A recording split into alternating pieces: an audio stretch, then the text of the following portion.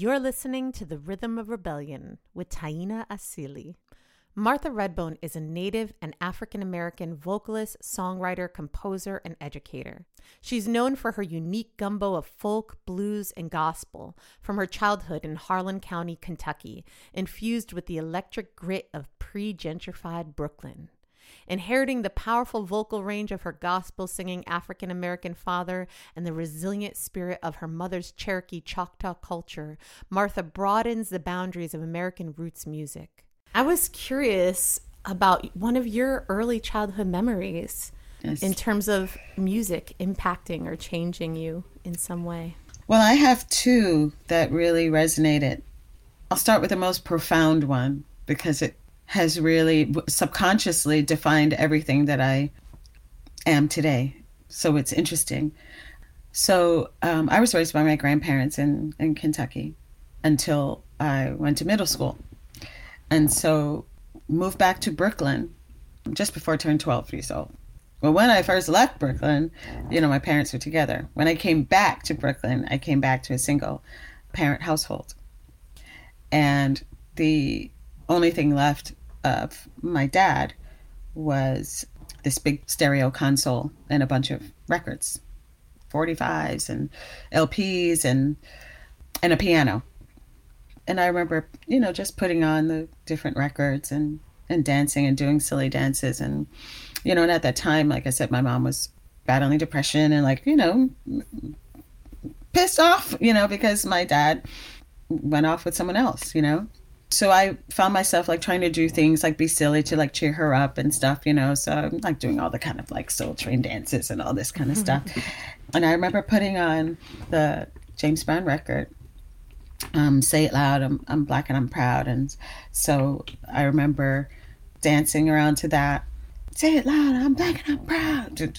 Right? And at the end of that, my mom said, "Is that all you're proud to be?" She said, don't I count for something? Wow. And I remember being 11, and I didn't know what that was. I thought she was laughing. And then all of a sudden I'm like, oh, I'm in trouble. I've done something wrong. I know I did something to upset her, but I wasn't sure what it was. And so she goes, you're only proud to be Black. She said, you should also be proud to be Indian. She's old school, so she used the word Indian. She goes, you should also be just as proud to be Indian as you are Black. And she said, do not erase us. Wow. I didn't really understand what she meant at that time. Don't participate in the genocide of your own people. That was the phrase, Wow. Do not erase us. You should be just as proud to be Indian as you are Black. And I thought, okay, and I didn't realize at that time what an impact those words would have on the rest of my life. I had no idea. And, as a Black community and as descendants of Indigenous people, and because of the lay of this land, we're forced to choose, defined by whatever government regulations and legislations they put in place. There are some times where you'll be called mulatto, you'll be called colored, you'll be called Black, you'll be called whatever, all of these different terms. And it's why do people keep trying to just divide us up, cut us up into these little pieces of takeout pizza, And then, when you're, walking down the street, how are you described by other people too? So I'm going deep because that song, Say It Loud, I'm Black and I'm Proud. That was James Brown taking ownership, of who we are as Black people and the Black community and all of the things that the Black community can build and develop on our own, and that ownership and that leadership is important. It's important in every ethnic community. And so when I think about all of our roles in our own erasure.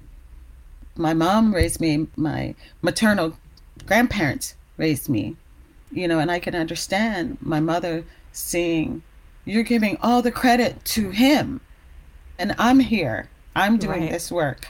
Right. I'm working 2 jobs. I'm paying the rent. I'm paying the bill. And you're not even claiming me or any part of where I come from at all. All that to say is, when I think about our own role in our own erasure, because it's what we've been taught that we don't matter. And we've been taught that we have the ability to erase ourselves. Yeah. So it looks like it's our choice, right, to kill ourselves off, that we made it happen. And to me, that is the epitome of the evil of colonization that there is, where you're at the point where you can convince the oppressed to kill off themselves. Right. Exactly. So basically since then, I feel like I've been doing everything I can to make sure that my story is included in this American narrative. People love to talk about the story of America and this being this melting pot and all of this kind of, but the reality is, as part of this melting pot is being allowed for each individual to add their spice into the stew. And we have not all been allowed to put our spice in. Exactly. So what is this other story? I think I might have been in like the 3rd grade or something like that, and seeing Chaka Khan, Rufus and Chaka Khan on Soul Train. And I remember how free and happy and beautiful she was, and her singing. And I remember seeing the band play, and she had all the feathers and the fringe, and and her hair was, just like wild. And I remember that feeling of freedom. To me, she represented this woman being completely free, and my mother, who was my kind of role model, was very conservative. The hair was always, straight and, curled to perfection, just like, and she was very conservative with how she dressed. She didn't show a lot of skin, very conservative, Right. Her views were not conservative, but how she carried herself was conservative. And then to see someone like Chaka Khan, who was this young woman who was just like wild and free, seeing that, I got to see this other side of what it means to be a woman, and completely owning who you are. Whereas my mother, who came from more conservative, humble means, was much more into doing the right thing and just trying not to be noticed, try to be like an upstanding citizen in the, in the community, like trying to do all the things that the stereotypes said that Indigenous people or people of color were, we're lazy, we're stupid, we're this, we're all these different things. So in her mindset, I guess, with the way that she came up, was to show people that we are articulate, that we are well read, that we are, you know what I mean? Like this kind of stuff. That was her thing. Try not to fit into the stereotypes that they've created for us. Right, so she became more rigid on that.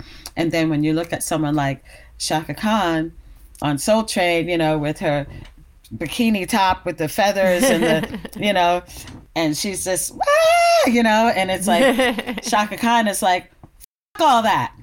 This is me. Like me as I am, kiss my ass, Thank you. And that was, to me, it just showed like the difference in the generations. And I felt very inspired by that. I thought, wow, here's 2 beautiful women, my mom and then this young, little Spitfire, and these are all I could be the full spectrum. Listen to the full episode of this podcast at therhythmofrebellion.com. Thanks for listening.